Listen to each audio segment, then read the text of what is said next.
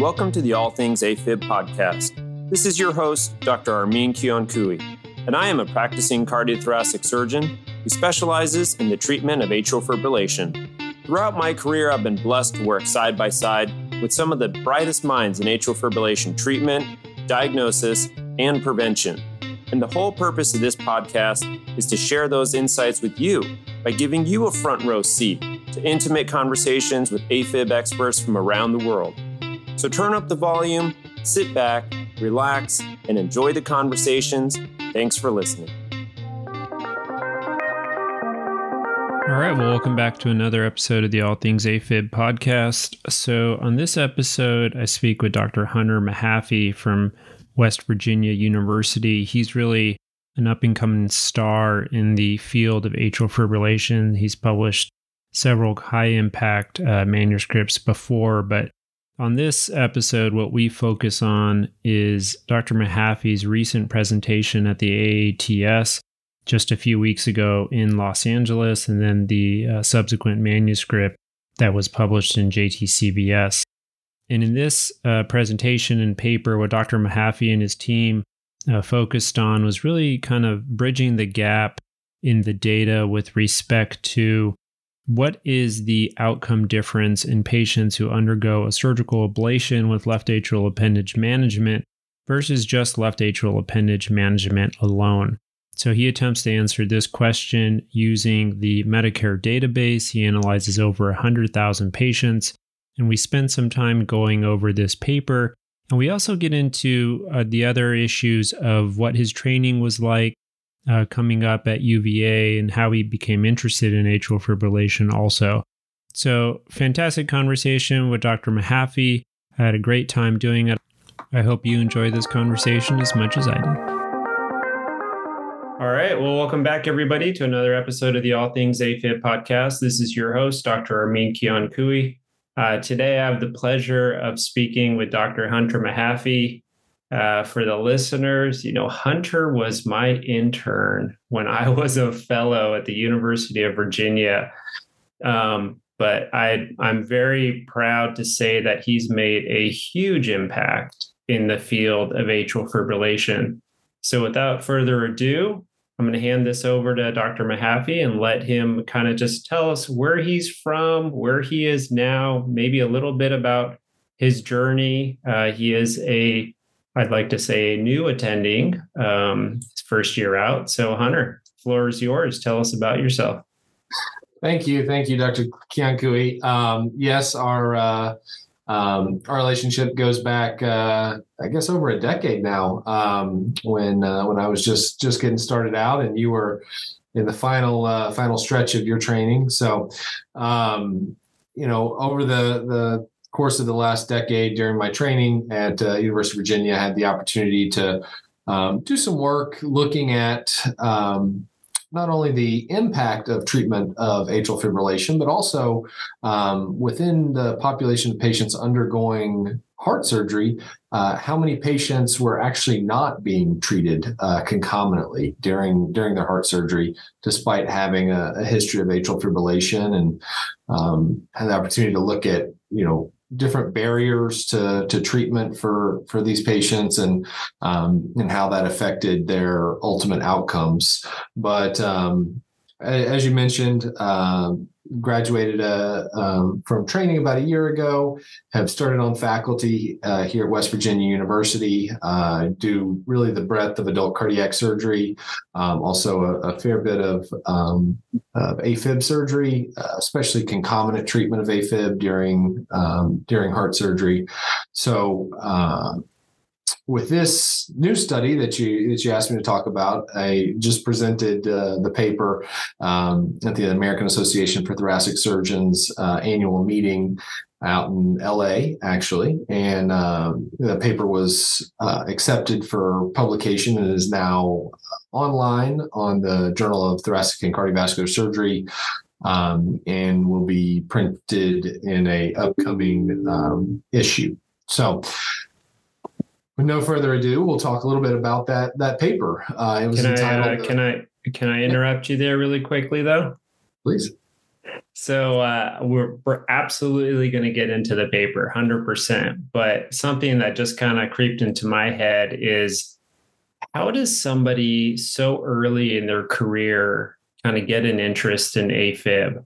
I mean, I would be surprised if as an undergraduate, you were like, you know what, AFib is where it's at. I'm going to do AFib research. I'm going to go into general surgery. I'm going to go into cardiac. So when did the light bulb go off for you? When did AFib become something that interested you? Yeah, so that's a really good question. And I think what it comes down to, as with many things in life, especially in our surgical life, is mentorship and seeing and learning about it from more senior faculty or folks that really have paved the way for the treatment of AFib. And I still recall very specifically management of patients with AFib. Either before or after heart surgery, but also, what a frustrating disease process it is, and as you review the literature and see the really outstanding results that started all the way back to the early days of Dr. Cox and really curing atrial fibrillation with a surgical procedure. Yet we have all of these patients who struggle continuously having to deal with blood thinners and the sequelae of that, whether it be GI bleeding or other issues, and also the long-term effects of long-standing atrial fibrillation on cardiac function in patients with cardiomyopathy related to their AFib. And it always struck me as it was just surprising that more patients didn't receive surgical treatment of their atrial fibrillation. And so I think that's really probably what piqued my early clinical interest. But as mentioned, our mentors that teach us along the way, Dr. Gaurav Alawadi, excellent surgeon and someone that really was a strong supporter of treatment of AFib, did standalone maze, and then obviously seeing you go on to the success you've had and the patients you've been able to help through your practice, and then now being here at WVU, Dr. Badwar, really has published a large body of the literature in the treatment of AFib and is a very strong advocate for concomitant treatment as well as standalone treatment. I think he did an outstanding episode on your podcast a few months ago. So I had the opportunity to work with him even before I joined faculty, working on his series of robotic maze with nearly 95% freedom from AFib, antiarrhythmics, or blood thinners at 5 years. That's a big deal for these patients. Yeah, absolutely. No, I'm so glad you mentioned the people that you did. Dr. Alawadi, or Gaurav, as we all know, he's now the chair at Michigan. He was faculty for both of us when we were at UVA, and I remember being his fellow and standing in on the off pump, the TT maze or the VATS maze or whatever you want to call it. And Gaurav was the one who kind of introduced me to this space as well. And he's just been such an amazing mentor. So, can't thank Dr. Alawadi enough. And then Dr. Badwar, I mean, my gosh, just like you said, talk about pillars in the field. I mean, he's done so much to teach us about atrial fibrillation. And I think like you said, his most recent manuscript revealing his results with the robotic maze just really kind of shows us what the potential of a very well done surgical operation can be. And so that was kind of opened my eyes. I didn't realize that the results were that great. And so some really, really amazing mentors. So,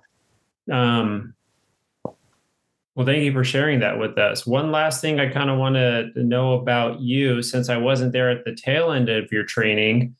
Can you maybe share with us how you felt as far as comfort, skill set wise, with treating atrial fibrillation when you finished your fellowship at UVA? Were you doing the whole biatrial Cox maze? Were you in the standalone space? Were you doing VATS procedures? Can you kind of walk the listener through how you felt your training was and how important that was to you? Yeah, certainly. That's a good point, and really something that you and I have spoken about previously is the kind of state of training in this country and where, what the expectation is for trainees when they graduate and where they should be from an experience as well as a comfort standpoint. Especially if you're thinking about, okay, I'm going to do a aortic valve replacement, you're thinking through the steps of this, and then it's a whole nother thing to add on, a biatrial maze to a procedure where you're not planning on opening either atria, you're not planning on doing bicable cannulation. You really are changing the dynamics of that operation pretty dramatically. And so I agree. You have to have a certain level of comfort and experience to be willing to add that on to procedures, especially closed atrial procedures like coronary bypass or aortic valve procedures.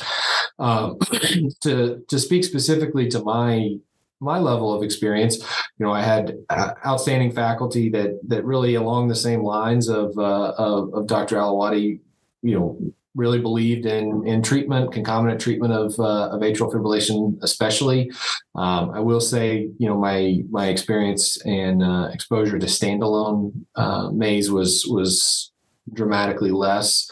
I think one of the things that a lot of the fellows around the country have had the opportunity, and even faculty, is the I don't know if you remember, you came and visited as visiting faculty and did a hands-on wet lab course for concomitant or for AFib ablation, and we talked about the different devices available and different strategies, and also had cadavers available for sort of a more hands-on training. So I think experiences like that are critical, and that's really where we need to. That's where the future of the field is making sure that when folks graduate, when they get started into practice, that it's the culture that we, it's a no-brainer that we treat this disease just like. If you were going to do treat coronary artery disease and the patient also has a defective aortic valve, you would never consider just leaving severe AS when you go in and do a CABG. But, all the time we leave AFib untreated when we go in to do coronary bypass. And that's, foreshadow a little bit of what our study found. But yeah, just the gross undertreatment of the disease process. I think it just requires a little bit of shift in the mindset and also, as we've shown, more data to support the benefits of treatment of AFib. Yeah, well, I think that's a perfect segue. So let's get back to what I so rudely interrupted you about 10 minutes ago. So let's get into this fantastic presentation and manuscript that you presented to all of us at the AATS just a little bit ago now, actually. So it's entitled "Surgical Ablation of Atrial Fibrillation is Associated with Improved Survival Compared to Appendage Obliteration Alone, an Analysis of 100,000 Medicare Beneficiaries." All right, Dr. Mahaffey, it's all yours. Walk us through this brilliant work that you've presented and published now. Yeah, no, thank you. And thank you again for inviting me to talk about the paper. So, as you well know, and I'm sure many of your listeners well know, the concomitant treatment of AFib has Class 1 recommendations with level A evidence, meaning there's randomized controlled trial evidence during the treatment of mitral valve surgery. And that's thanks to the CTSN trial, as well as Class 1 level B evidence, meaning large registry data supporting the use of concomitant treatment during aortic valve surgery and coronary surgery. And so, looking at this through the framework of knowing that we have guidelines that recommend the concomitant treatment, and then trying to also frame that within the more recent results of, when the 2017 guidelines came out, there was really no large scale data to guide us on when to use appendage obliteration alone versus appendage obliteration with ablation, and so that's really where the premise for this study started. Is when faced with a patient that you have to you're performing a cardiac operation on, and they also have a history of pre-op AFib. What do you do? The LAOS-3 clinical trial, which is a very large international study, very important information gleaned from that trial. We demonstrated a 2.2% reduction in stroke in only 3.8 years. We already saw a massive reduction in stroke just by ligating the appendage. But this study, it also included some patients that got ablation as well as the appendage ligation, and the study was not really powered to detect a survival difference, and that's not really the purpose of the study.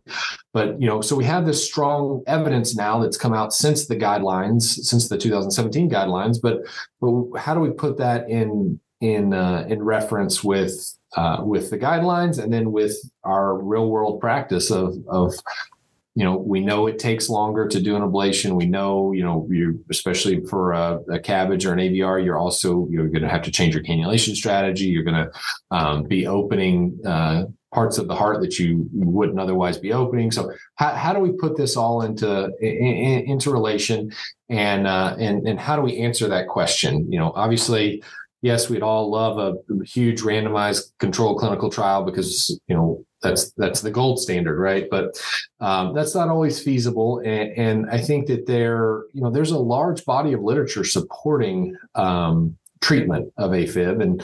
And so to really suss out and try to figure out, one, what does the current landscape look like nationally? But also, more importantly, is through robust statistical methods, are we able to understand a little bit more about which patients should undergo which treatments? Should everyone get ablation and appendage closure? Should certain patients only get appendage closure? How does that really fall out? So in order to answer that, we use the largest data set that exists. The Center for Medicare and Medicaid Services inpatient database captures all patients over the age of 65 who are hospitalized, and really it gives us a nice cross-sectional picture of what the current practice is, and then allows us to make some through comparative effectiveness methodology, allows us to make some conclusions about which treatment is best for which patients. So, as I mentioned, we use the CMS data set from 2018 through 2020. So 3 years worth of data. We looked at 100,000 patients, 103,000 patients that were undergoing open heart surgery who had a history of atrial fibrillation. Now, this included both paroxysmal and persistent AFib. And we looked at only patients who were undergoing elective first-time heart surgery. So excluded all emergent operations, excluded patients that had had prior surgery. And we were really focused on patients undergoing CABG or coronary surgery, and then valve surgery, including aortic, mitral, and tricuspid surgery. So we stratified the patients by whether they received no treatment for their AFib during their heart surgery, whether they received appendage ligation alone, or whether they received ablation and appendage ligation. So that was our three groups.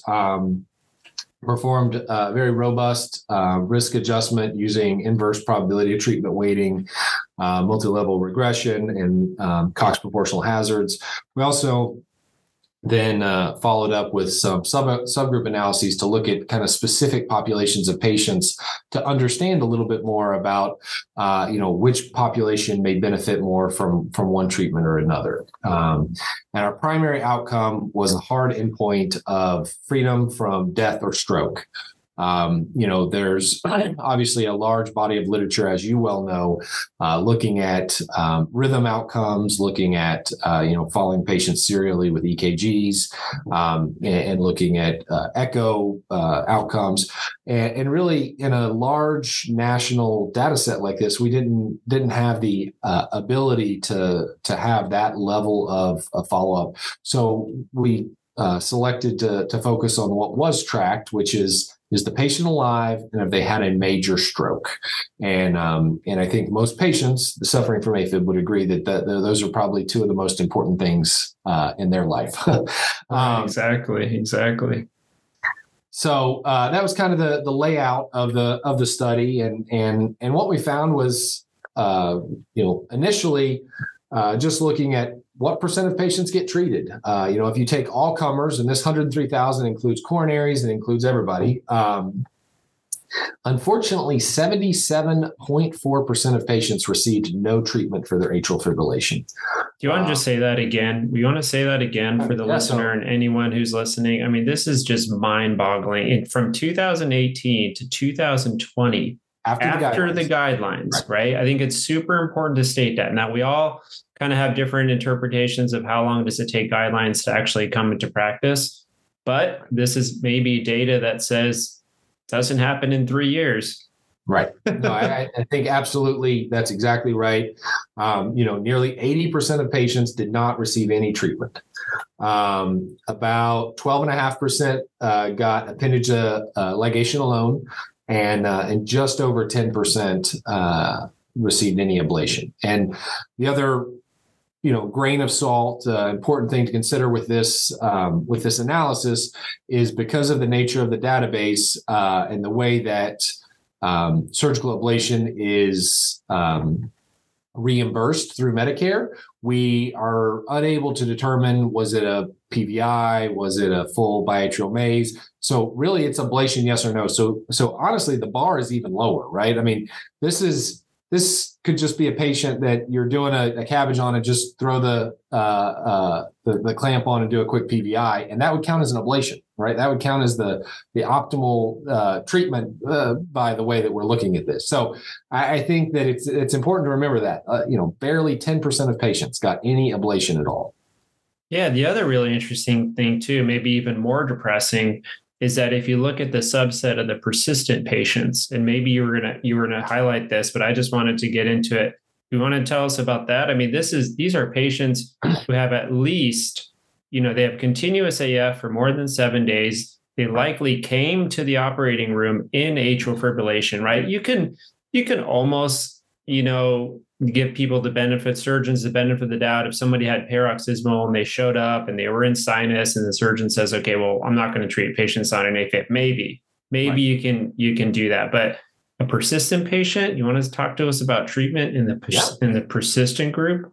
Yeah. So treatment in persistent group, unfortunately, it was better, but not. So 65.2% of patients of persistent AFib, so 24,000 patients with persistent AFib, 65% of them, no treatment, not even a clip.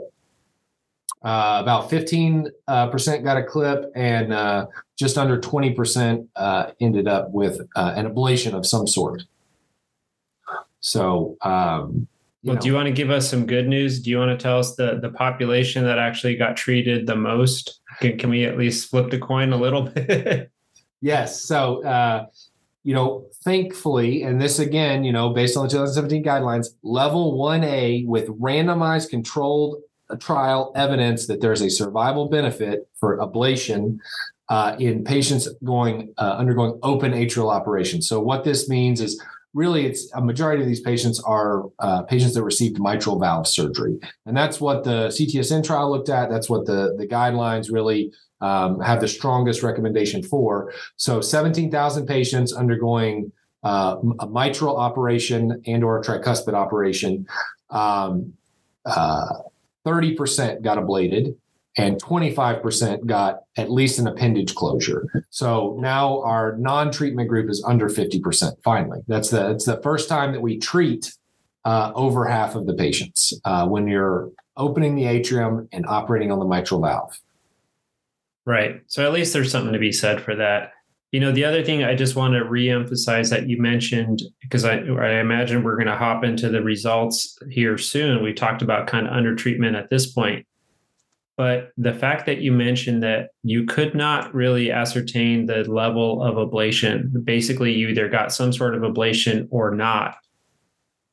That's really important when interpreting these results because you had such positive results. Right. Like imagine if everybody got a biatrial maze, so they actually got the optimal surgical ablation for AFib. And again, you can argue that because we don't have randomized control studies, but we have some pretty darn good retrospective data. And but yeah, so if you do something, if you ablate something, if you manage the left atrial appendage, what did we learn? Let's go ahead and unpack that data. Yeah, let's hop right into it. As mentioned, so all of this data is undergone very robust risk adjustment with advanced methodology, and what we end up with are very well balanced groups.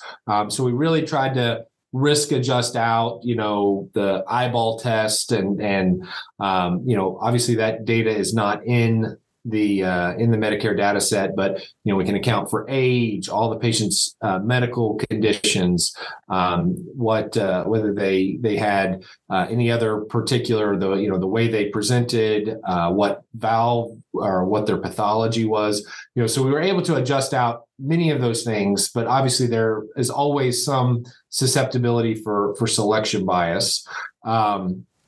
But just kind of jumping into it, what we found is that patients who received treatment for their atrial fibrillation had a significant survival benefit, meaning they were more likely to be alive at 3 years if they received any treatment, where they got clipped or ablated and appendage closure. They were more likely to be alive than if they had received no treatment.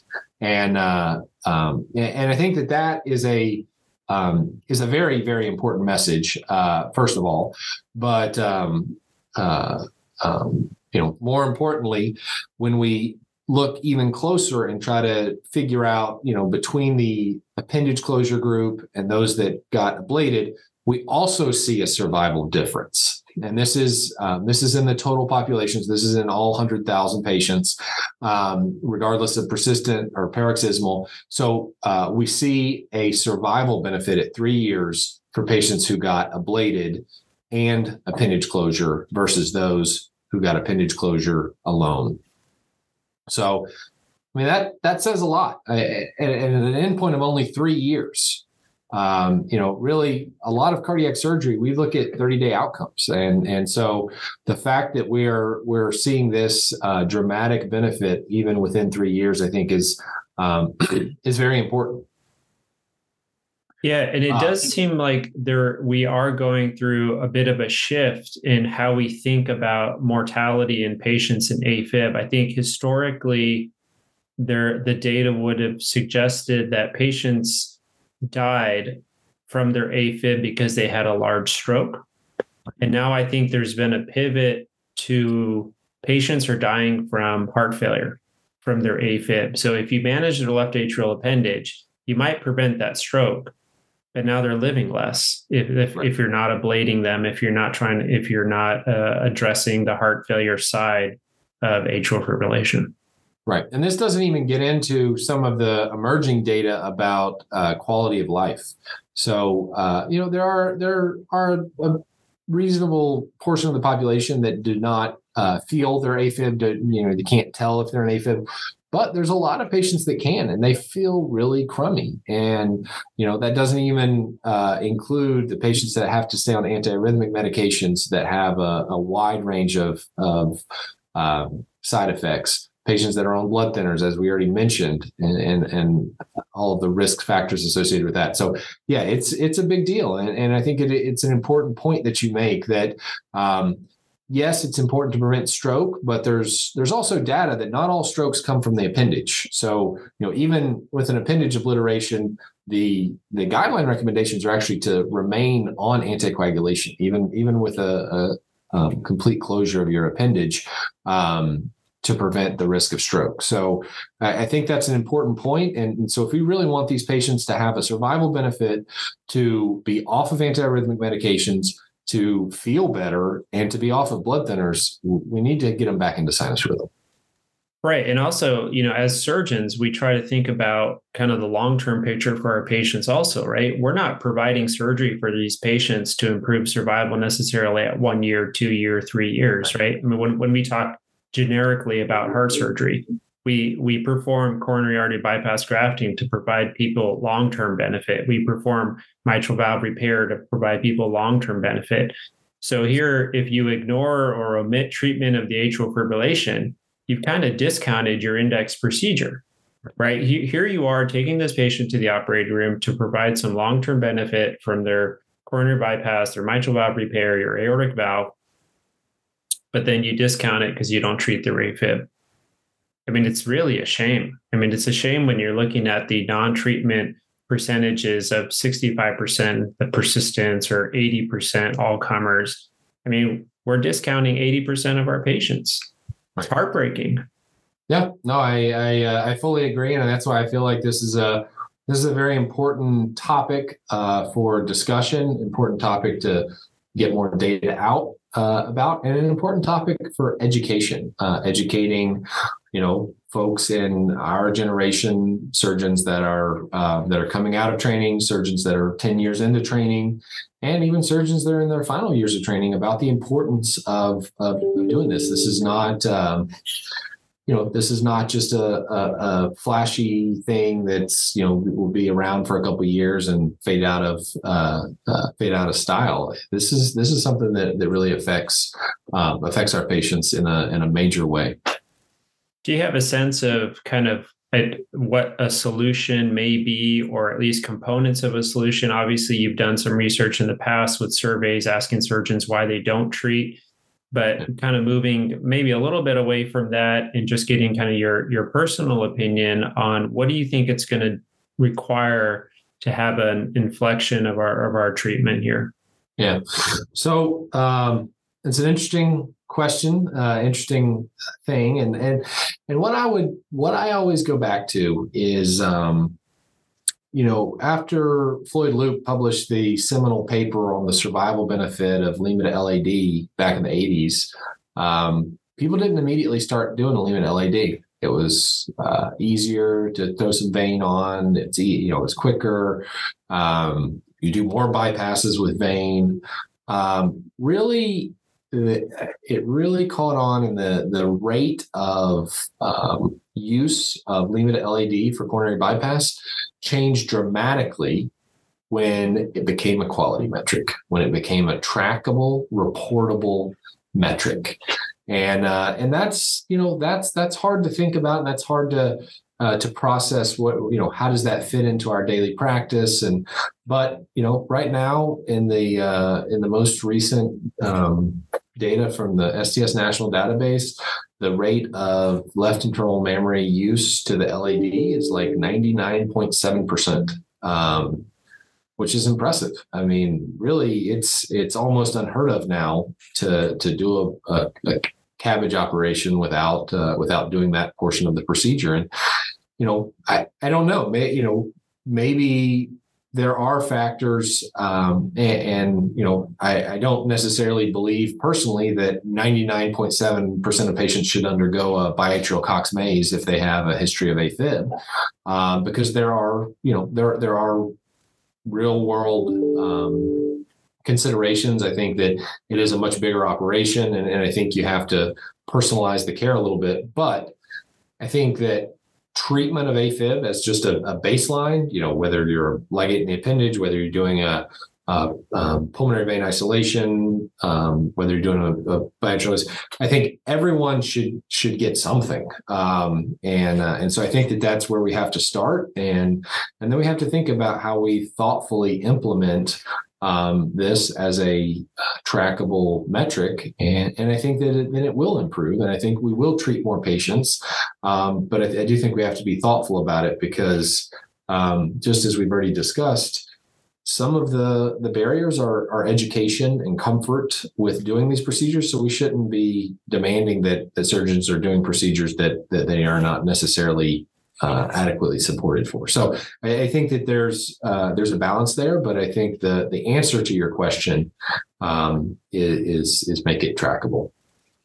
Yeah, I could not agree with you more. I think that's absolutely the direction we need to go to. It's hard to believe that with the LAOS-3 data that at least appendage management won't be the first maybe step as a quality metric for patients with pre-existing AFib.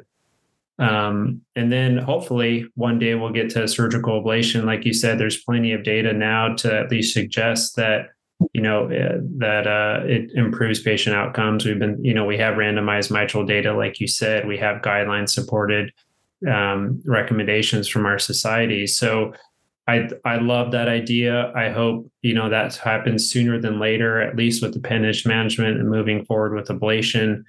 Because otherwise, like we talked about, this really is a disservice to our patients. And I agree with you. We can't have 99.7% adoption of biatrial maze, but your data just showed that, or at least we can infer from your data that not everybody got a biatrial maze and there were significant stroke and mortality benefits. So something is better than nothing. So, well, that was a lot to unpack. But yet another huge impactful study that you've presented to us. And we can't thank you enough for all the hard work that you've done in the past and you're currently doing, and all the great work you're doing at WVU and all your mentors. You are a mentor for so many people now, believe it or not. It's absolutely fantastic to have you as kind of one of the stewards of this field. So I'll finish up there, but I'll leave the floor to you for the last few minutes. If there's anything else you want to go ahead and share with us, any future projects you're working on, or any closing thoughts. Yeah, no, I think, I think that we really hit the message well. I think the only other thing, about this study, and then kind of segues into future studies, is when we do look at our subgroup analysis and we dive a little bit deeper into patients undergoing closed atrial operations versus open atrial operations, meaning whether they were having a mitral procedure being an open and versus a coronary or an aortic valve procedure as a closed atrial.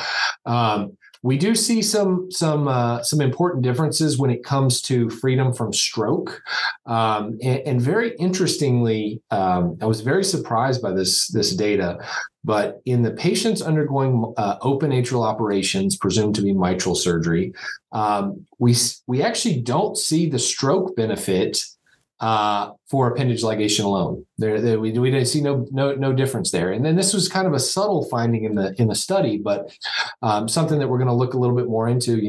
As I had mentioned earlier, there is data to support that not all strokes from AFib come from the appendage. Yes, an overwhelming majority do, but particularly in patients that have mitral valve disease, very, very large atria, So I think it really highlights again the importance of Class 1A recommendation for concomitant ablation during mitral valve surgery for these patients with pre-op AFib. So, I think that's something we're going to be exploring a little bit more, and so I'll kind of leave the audience with that thought, and how we put that all together and how we make sure where the rubber hits the road that the patients are getting the appropriate treatment.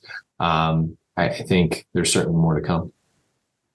Yeah, absolutely. No, it's a really interesting kind of crumb to leave us with. We will follow that hopefully to another STS or AATS presentation. I'm sure I can see that grin on your face. There's something in the works. So, well, Dr. Mahaffey, thank you so much for your time. Thanks for coming on the program.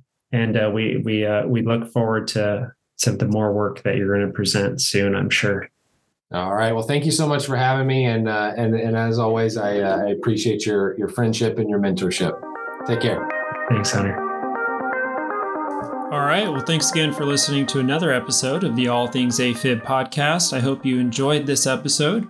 Remember, you can catch more content at our website, allthingsafib.com, and check out our Twitter feed at allthingsafib.